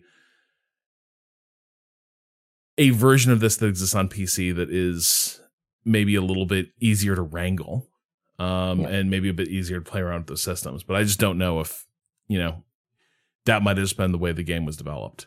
Right.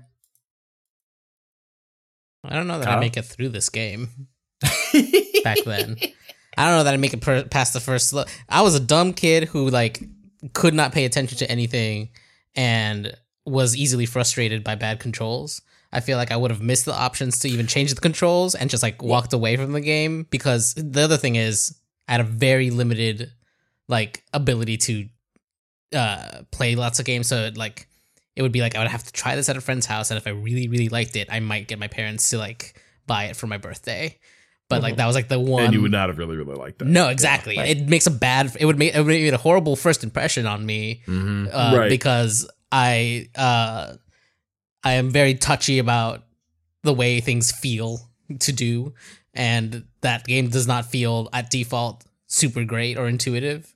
Well, the tank controls don't work nearly as well Yeah, in a fully 3D environment. Like Resident Evil gets away with it because it has a fixed camera. right. Um, Yeah, and so I don't make it through this game. I probably don't pick up this game at all. In 2002, I'm not being paid to play it. Right. Yeah. That's the other thing. Yeah. And I am, in fact, like Takato's point, the thing this game has going against it is it's being brought home with like another game from the rental store. Right. And chances are, unless I made two real bad picks that weekend, like this is like this, we get to the part where the game starts to really like chug, and it's just like, okay, we're done. it goes here. back and you don't get it again. Yeah. Yeah. That would have been the more likely how it worked out for me. We have a couple of questions as we get to the ends of this. Michael asks, "Hi, Waypoint Horse. What do you think the thing's real name is?" Cheers. Wait, what? Waypoint what? Waypointers. Okay. Not I what thought I you said heard. waypointors. Yeah, Waypoint I also- horse. well, Isn't I it thought Waypoint you horse? said Waypoint horse. I like that Hey, one. Waypoint Horse. Hey, Waypoint horse. What's up, sluts?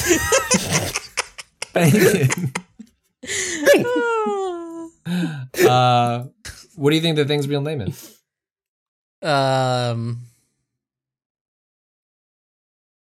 Carl. Mm-hmm.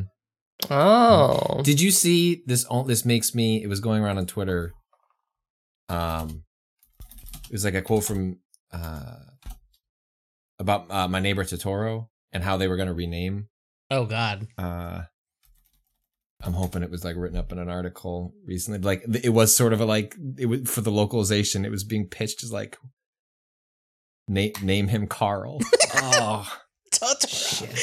My neighbor, No, Jeff. My neighbor. God, if Carl. only now I'm just imagine a localized My Neighbor Totoro where there's just ample dialogue with Totoro, and it's like John Goodman or something. Every time it's just deep breaths in the original. He says like 5 Hey, sentences. Yeah. What you doing here? Oh, your mom's sick, huh? Damn. God. Fucked up that happened to you. There's a voiceover, and I knew it was going to be a magical summer with my friend Mike.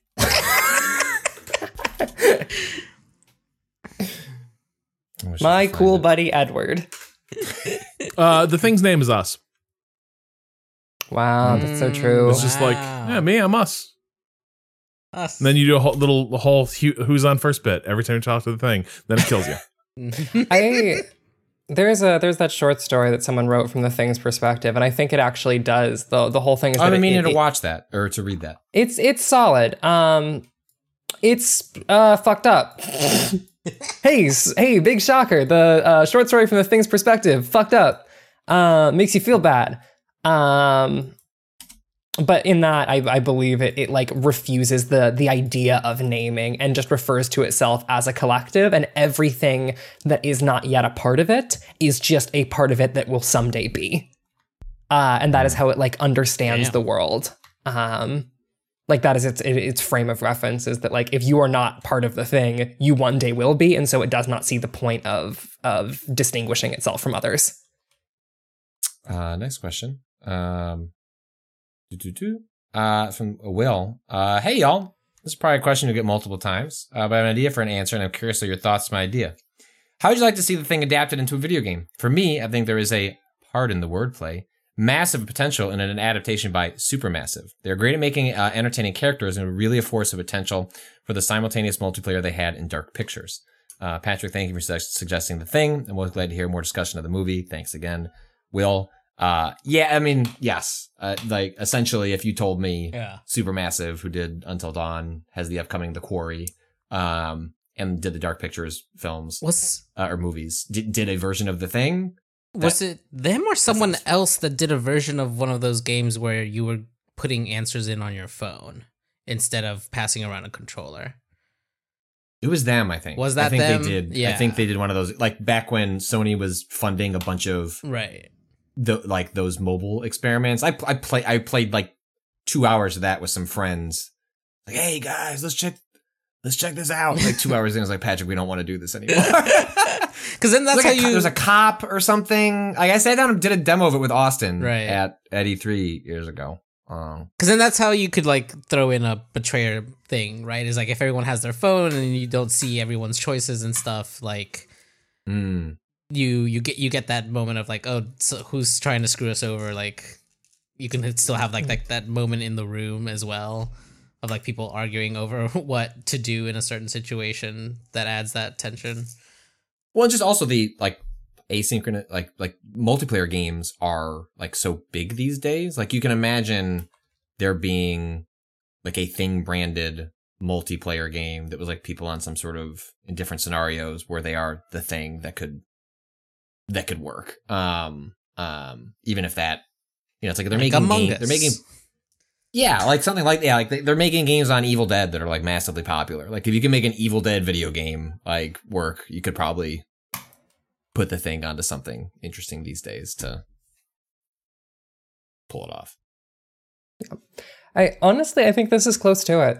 Like the idea that they had is so close to the version of the Thing video game that I would actually want. It is because like multiplayer hidden identity games already exist. I can play those in game form, in video game form. I can play those in tabletop game form. The thing that I'm really interested in is the systems-driven hidden identity game that this game, like that the Thing 2000 evokes and gestures at. That is the thing that I really, really want. Is I would love to see someone basically try to redo all of these ideas again. Right. But it's just been like and even what they have now, if it wasn't such strict, go to this level, load the next level, and the game's like, oh shit, it's so hard to bring all this stuff into the next level. Yeah. We don't want to. You know, if the open world, the Thing is probably too ambitious, too big, but if you were to take refined versions of what's pitched here and give you like just bigger spaces, like we're like, hey, you're in the facility area. You know what I mean? Where like you have a level the size of a Deus Ex area, right? Like here's these mechanics are and systems are going to play out in this kind of fairly big playground. That's not the whole game, but is like a playground for these parts to play out until you move on to the next one. Like that sounds really interesting. My mind, even though I haven't played it, just what I've seen of it, my mind wanders to like Alien Isolation as far as like space, like, but then with you add in AI characters that you like interact with and have to like manage. Give the Alien Isolation team the Thing license. Oh my god, I would let them do more Alien.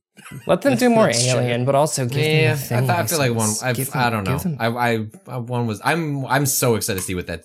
They're doing some new sci-fi IP that I'm excited to see what that is. Yeah, I would much rather see them do something new. I think runs like a champ on the Steam Deck. By the way, I was floored. I was just sitting there. I'm like, damn, this really works. Last question. My idea. Yes, Hold go on. ahead. Yeah, I don't know. It's less a studio, but like, I could actually see a like resource conservation, like visual novel take on this working really well. Yeah. Where it's like conversations happen based on who stays grouped together, but then also the trick would be that like the safe play is to not send people unescorted, but obviously eventually to like keep your resource stockpiles up, like you got to send people out alone. And then once you get that uncertainty introduced, like it'd be a nightmare of the amount of shit you'd have to write to create like the sense of like, is someone thinged? Is someone like, but I can see that actually being a really effective way to get at the sense of the material. Doesn't this already exist? Doesn't? I think there was a Switch game that came out last year that people talked a lot about. I know it was at least on Switch, but there was a visual novel or a visual novel style game that was hidden identity based. Wait, I'm trying to remember what this was. Was that Nocia? Is that? No, maybe that's Nocia? not what I'm thinking of. No, yes, Nocia. Yeah, I think that's what it was called. GNOSIA. Oh Yes. yeah, Yes. I played an hour of that. It seemed interesting, and I just didn't get back to it. Yeah, I believe that, Rob, what you were describing is literally the pitch of that game. From what I understand. I think this good news, Rob, this may exist for you. Yeah, about this game, the Nocia lie. Pretending to be human, they'll get in close, trick and deceive, and then eliminate one victim at a time.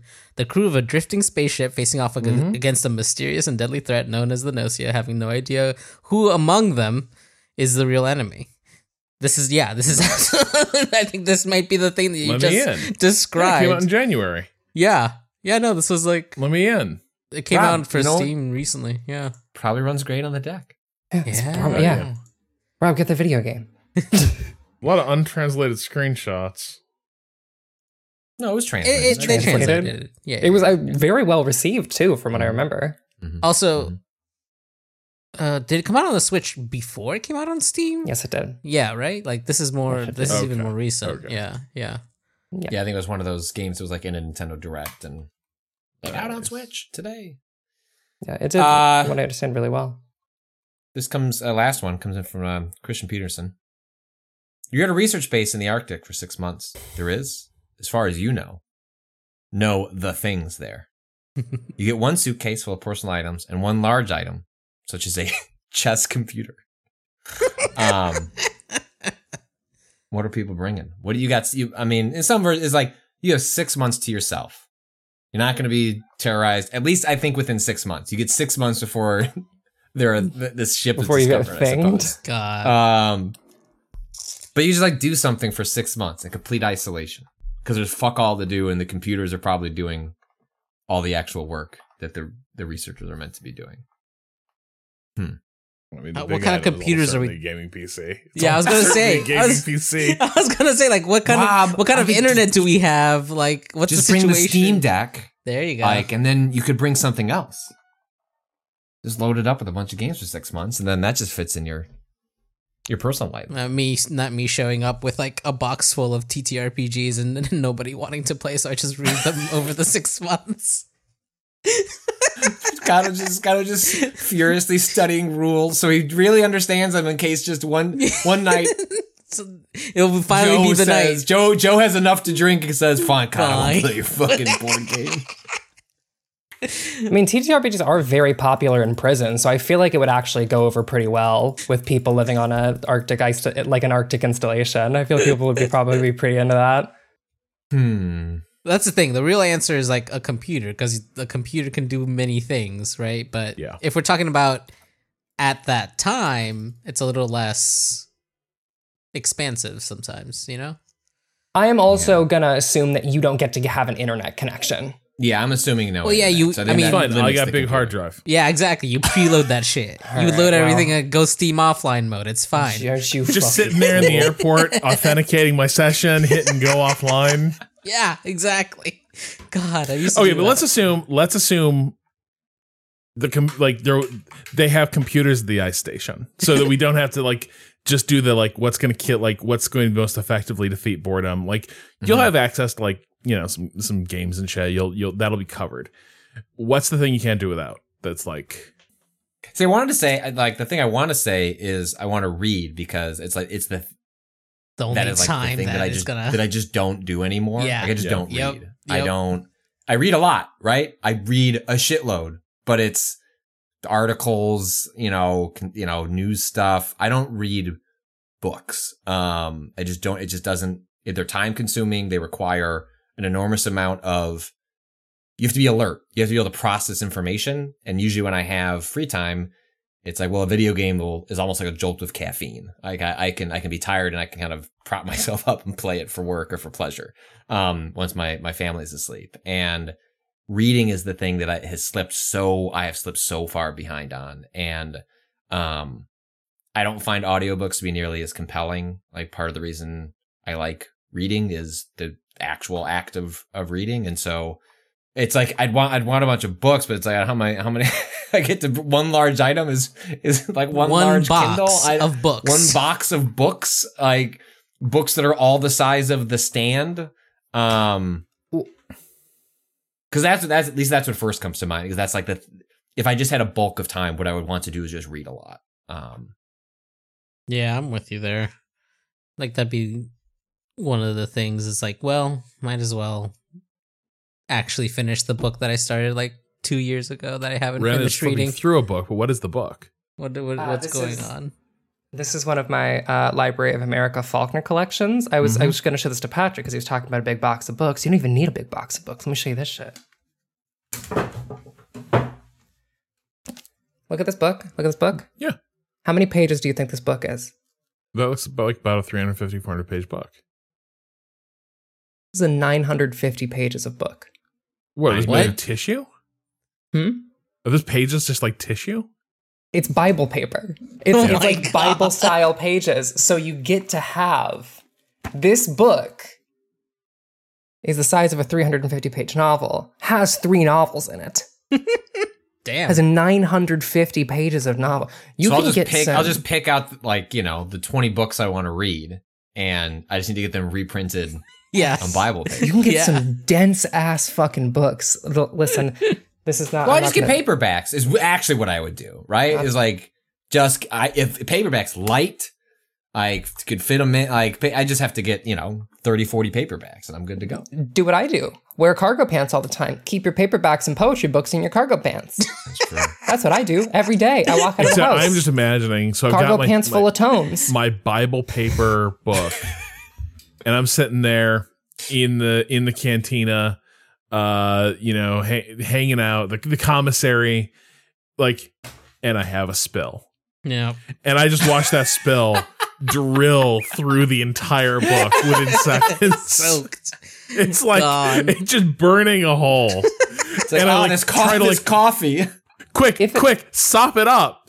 And in the act of sopping it up, the paper just dissolves. If it helps, I do have dumb bitch disease and constantly spill shit, and all of my Library of America collections are actually in pretty good condition. Okay. Maybe then. Maybe. I would probably do something really fucking stupid. Okay. Hit me. I would bring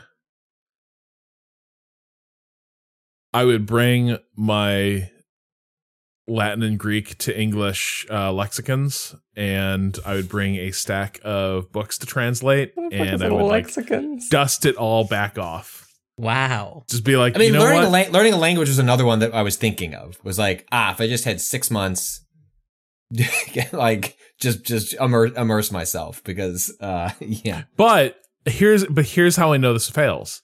I would do it. I'd be like, yeah, man, now I got plenty of time. Now I can really I used to be able to sight read some a fair bit of Latin, so I could get back to that point. I could finally learn to translate Greek for shit. So I always sucked at that. But what would actually happen is I'm down there oh man, that's fucking hard. God, it took me an hour to get that fucking sentence done. And this is where the conceit where you have access to computers and shit at the ice station backfires. They're the only thing I brought are these fucking translations. I hate this. This is so fucking boring. And right over there's the science lab gaming PC. And I'm I didn't play anything. My eyes alight on Slay the Spire. Yes. Of course that is what you play at the Arctic Research Base. It has to be a game that is just poison for your skull, just sickness made manifest in mechanics and little sprites. Something that just ruins your whole shit. God, can you imagine how disappointed you'd be? You got back from the Arctic Research Base. What'd you do? Finally beat Darkest Dungeon. I beat Crucible. I beat the highest Crucible level in Slay the Spire. I got all 25. I got all the modifiers. It was pretty cool. What a waste of a good monastic existence. Anyone else? I think that honestly, the books are a pretty good one for me. I would probably just like bring a notebook. I just treat it as a fucking residency program. See, I also thought of Treat it as like a poetry residency. Yeah, like I've always wanted to write a script, just not because I would be any good at it, but just to say I did it. But I would do what Rob did. I mean, like, finally, 6 months to actually write a script. Huh. It's been a long time since I played Red Alert. This is the real reason I'm bringing. This is the real reason I'm bringing a box of like TTRPGs. It's like one day that weird idea I had that might be a good TTRPG. I'll just sit down and write. They're fun to write. You can do one in like an afternoon. I know. Short whips. The most like we had this really nice vacation a few years back.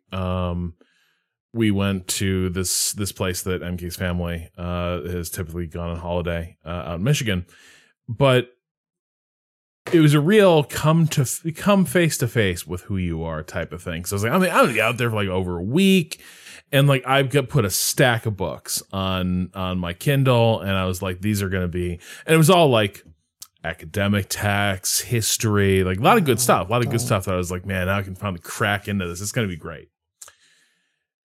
And that is the trip where I got really into Bon Appetit test kitchen videos before we knew what we know now. But like just a solid week of like stack of great books that have been on the list for ages. Like, you know, engaging. They all were engaging when I was sort of figuring out what I wanted to bring.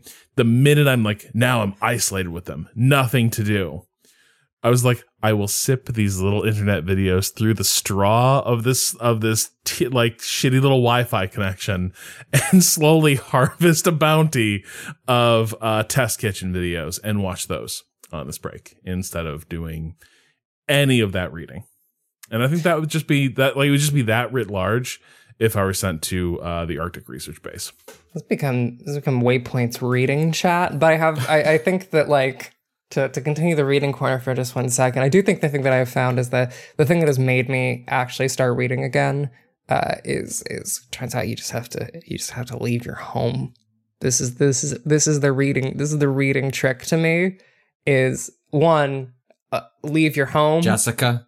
But that also means I know that you need to go to your ballerina lesson, but my colleague Ren told me I need to reconnect. She can make her own decisions. I'm not saying that you. I'm not saying that. I know. I agree with you that getting out of your house is the better way to do it. And also, like, not out on a vacation. That's the other thing. I cannot fucking read in my house, and if I go on a vacation somewhere, I will not get any reading done. However, if you put me at a park, you put me at a cafe, I will slam an entire poetry collection in a single night. If you put me at a cafe and give me a cup of tea. This is the secret to reading with severe adult ADHD. The best reading I do, and the only reading I get done, I'm on my last time that when I came out to New York, I read half of this really new good Stephen King book called Revival. Is in the airport, is like flights. Yes. Like I did, it's how I read The Stand. Like I read that, like going to Leipzig, the games convention, like ages ago. It's like I used to carve out like, hey, when I'm on a flight, there's a lot of things I could do, but it's also like focused attention. I can't really go anywhere. The internet sucks. And I would read books like on flights. And so I read half of it. And so I'm actually like, I'm looking forward to seeing all of you, but I'm also like really looking forward to the fact that I'll finish Revival like on that flight back and forth. Like that, those are the moments where I would find that like focus, like, because it's during the day, I'm awake, I'm sharp. Like, and I can focus in on it. So like my version of the park, my leaving of the house is like in an airplane, reading a book. This is why I love the Amtrak line from New York to Providence. Fucking love that shit. Love that shit. Put me on one of those. I'll read a ton. Ugh, delicious. Books are good. Hey, welcome to Waypoint's Reading Corner, the secret podcast hidden within our Waypoint 101 on the thing. Hey, well, I want to read that novella on the thing. We won't cover it, but I do want to eventually read that, bring it all to a close by reading the original work that inspired all of this stuff. I think that's it.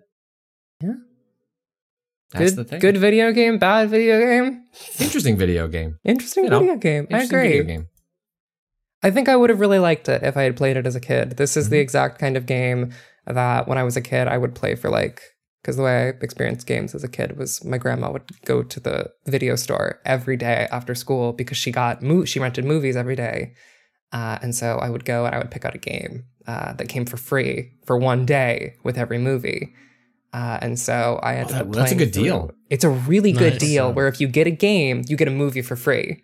And so she would just be like, yeah, we might as well just get a game for a day. And then we both get, I get my movie that I watch when you leave, and you get your game. And so I ended up playing through but playing 2 hours of basically every video game in the Family Video. And so I didn't finish. Family Video was also our local. I mean, there was a Blockbuster, but the one that we went frequented was a Family Video. Still exists. The one that we went to still somehow trucking. I think the one in my hometown, still does exist. But I ended up playing through the entire PS2 catalog of that store just in 2 hours after school. And so that's how I started thinking about video games as systems, is that I had games for 2 hours every day, and I had to learn a whole new rule set and a whole new system every single day. And so the vertical slice opening of The Thing would have become stuck in my brain for the rest of my life, in the same way that the day that I went to the video store and picked up a copy of Dark Souls and realized that my used Xbox 360 had a Dark Souls save file at Sen's Fortress on the hard drive, and it became stuck in the corner of my brain for the rest of my life, where I was like, what the fuck was that? That was the coolest shit I've ever seen. I think The Thing would fall into a similar place in my mind. Yeah, because you never really experienced the version of this for when we rented cartridges as kids, where you just hoped what you got back was the same cartridge that you if you're playing an RPG. Yeah. Smaller, the Family Video only had one, right? So you at least had some confidence that it got rented out. What you were just hoping for was I was writing the save files Patrick, please don't erase, just pick another one, pick another slot, please. I did have that with DS why games. I never beat Final Fantasy 3 was the closest I got, and then someone renting Nintendo DS games was that for me, or I would because those I would be able to take home for the weekend after I left my grandma's, because I would go to her house every day during the week, but not as much on the weekends. And so those were the ones that I had to be like, please don't take this from me. Next on Waypoint 101s is actually to be determined. What are you doing, Rob? I'm who knows? Oh. I was yeah, could tell if he was stretching or doing a weird full transparency, Natalie she's in crunch, hopefully she's not in crunch, but she's working really hard to finish a video game. So her proposal would have been next of System Shock 1 and 2, because why pick one? No, we should do 25 hours of 2 video games. I agree. Rob? I still think there's something with a little bit of some sort of Severance, Citizen Sleeper, it's one podcast though. It's one that's podcast. Not so a month of content. Yeah, that's true. No, everything has to be a month of June is already an embarrassment of riches, June will be an embarrassment of riches. We just need something to bridge. Who knows? Maybe by July our problem is solved. We just need something to bridge this little gap. And then we're also sort of waiting to see if the other game, if we wanted to swap the order, would be Final Fantasy Tactics, which was Kato's pick. The increasingly 99% accurate, leaked NVIDIA list had a Final Fantasy Tactics thing on there, whether that's a full remake or Square's varying degrees of what it considers to be a remaster. We're not sure, but if they were to announce that in June, there might be an argument for waiting and tying that all together. I can make you all play The Last Express. It just had its 25th anniversary. I would play The Last Express. What? That's the depressing train game about the beginning of World War I, right? Mm-hmm. You say Jordan depressing. Mechner, Prince of Yeah, it's a Jordan Mechner game. Yeah. Okay, I already sorry. wrote the essay. Admittedly, I was told it needs some work, and you have to do some lifting if you're going to do this. Wait, you have a half-finished essay just sitting around? Sitting around. I mean, wait, Patrick, are you incredulous about this? I have like 3 half-finished essays just sitting around. Did you write that during this period? No, that makes sense. But like once you've transitioned to like full-time writer and you get tired of doing the work, it's rare that you're like going off and writing critical essays beyond what you're doing day to day. I put something down 2 weeks ago. You've been doing this for a fucking year. For a year, yes. Okay, for a year, yes. Sorry. I was wondering, did you do this during the Waypoint era, Rob? Literally, Patrick, I did this like 2 weeks ago. Like, I just need to. Why? I need to like wind up a new intro for it. But no, I'm always ready to like guide people through this game. Who told you that it needed work? My old boss. Oh, that's incredible. Oh, Very funny. all right. Well, we need to finish Kingsfield. Maybe we'll do a little Last Express. Right. I would love to play The Last Express. I would love to have an excuse to play The Last Express. Yeah. I would consider that a joy. Incredibly funny. This rules. All right. Well, we're going to figure it out. Like, again, also, I think we just did. It sounds like a dub to me. But also, Kato and I are going to finish Kingsfield on stream. So I think we'll probably try and do some of this stuff before we formally commit to a full 101, probably in July. Oh, Patrick will be annoyed though when I make him read The Guns of August. That's fine. He can handle it. The Barbara Tuchman book on the outbreak of World War One. Why am I going to? Is it like miserable to read? No, it's just it all goes with The Last Express. It sets the stage, but it's just going to be some, you know what? You're right. It is time. You're a dad. It is time to get you gateway drugged into military history. You're right. That's how I should look at this. Is this game? Gettysburg was just step one in a long process of. Patrick, you're going to read The Guns of August. Here, Patrick, I got you this Siegfried Sassoon anthology. Is this game rotoscoped? Yeah, it is. Yes. And Kato, here's what else is great about that. Not only is it rotoscoped, because it's rotoscoped, you know how the problem sometimes with acting is like the right people for the role are not the hottest people you could cast for that role? Well, The Last Express solves that problem by photographing the hot people and then having professional voice actors do the lines. Wow. That's amazing. No, we'll stay tuned. I don't know. Do you want to do your proper outro? No, Rob? I think we nailed it.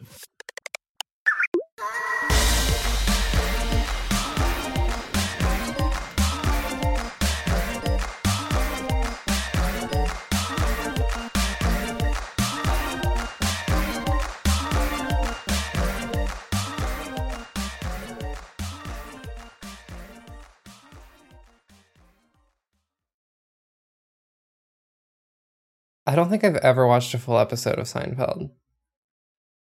Well, that makes sense.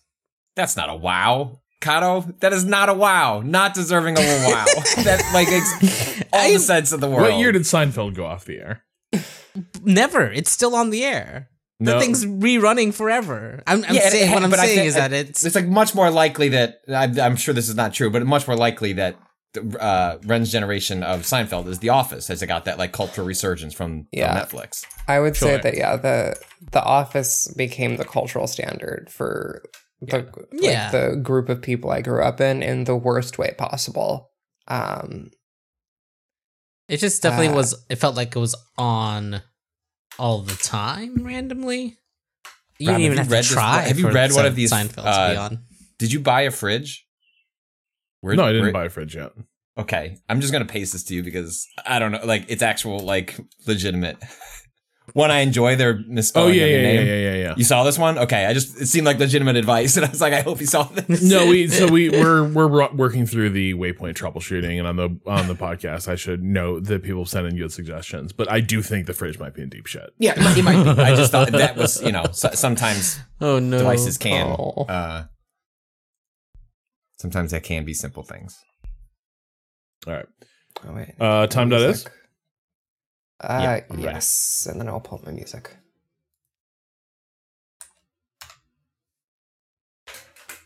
All right. 48.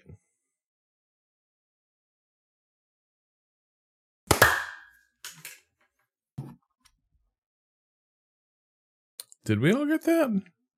I did. I did.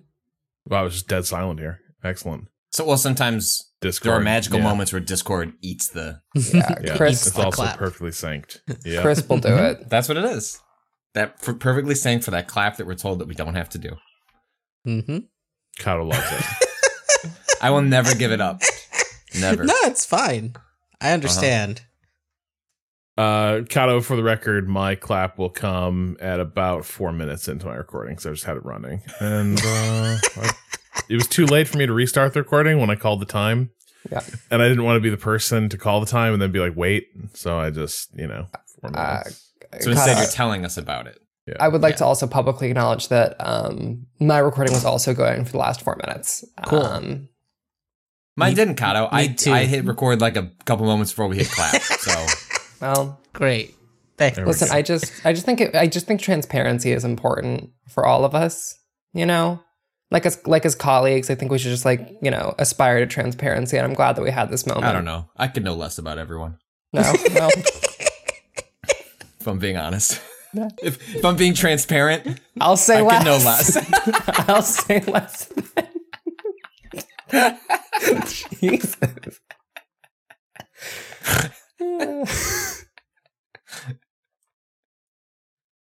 As Rob just sips his coffee. Well, I feel really self-conscious because, Yeah.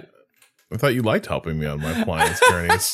Waypoint Radio, talk less, I fucking guess. Yeah, my favorite Hamilton lyric. Stupid. But I hope they make a sequel to Hell just for you. I'm on a roll, actually. Talk Yeah. less, I fucking guess, though, would be a That's great line. that's a Miranda line. Yeah, I can hear Lin-Manuel Miranda squeaking that out through the fucking mask of his face. Jesus. That's not a No, that's not my stand. I'm not sure you deserve that one. no.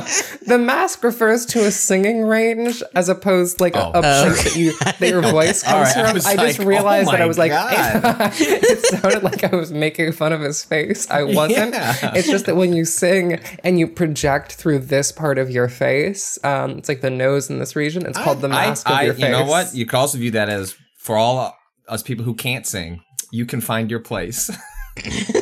Jesus You Christ. become... You write musicals, and then you create for yourself a part. What if this character doesn't sing? And also it's me, and they're the most important character in the play. These, just hypothetically speaking. Yeah. And also, what if I made a bunch of music for children's movies and then made myself the lead singer of every one of those motherfucking songs? He's shockingly good at that stuff, though. Like, Yeah. You know, he's Moana, great at it. Moana and Encanto soundtracks are... He's actually not in the Encanto soundtrack, basically. Yeah. He stepped aside on that one. Like he's a relatively solid producer and You know what was significantly better than I thought it would be? Was the new Mary Poppins. With like Emily never got Blunt around and to Dick Van Dyke and Lin-Manuel and Meryl Streep. Blunt's very good in it. Everyone is good in it. Like it isn't really a well-conceived story. Like it's a bunch of like almost sketches, musical sketches, or I guess very much like a lot of like I was going to say very much like Mary Poppins. Much like Mary Poppins. yeah. But like within that constraint, it delivers pretty goddamn well. In the spectrum of like bad Disney unneeded sequels, it's actually a pretty decent one. And also, like, I'm not gonna lie, like, Dick Van Dyke digging deep to like bring it one last time as a physical performer is really something to see. Yeah, you expect in that movie they're like, oh, okay, they just paid him some money to come back. He's old. Like, this seems sort of sad. He earns that check. He does. Yep. He does. He danced All on right. a table in that movie, right? If I remember correctly. Yeah. But Patrick, it's time for us to earn that check. I would say we've been earning that check. All right, Patrick, you want to take us in? No, you do the intro. I have to do the intro. I have to do the intro. You wanted to do the intro. I wrote a whole other. You can set me up for the thing, but this is your bit. All right. Did I stress Also, you don't out? be sad about it. No, because he likes to be prepared. Fair.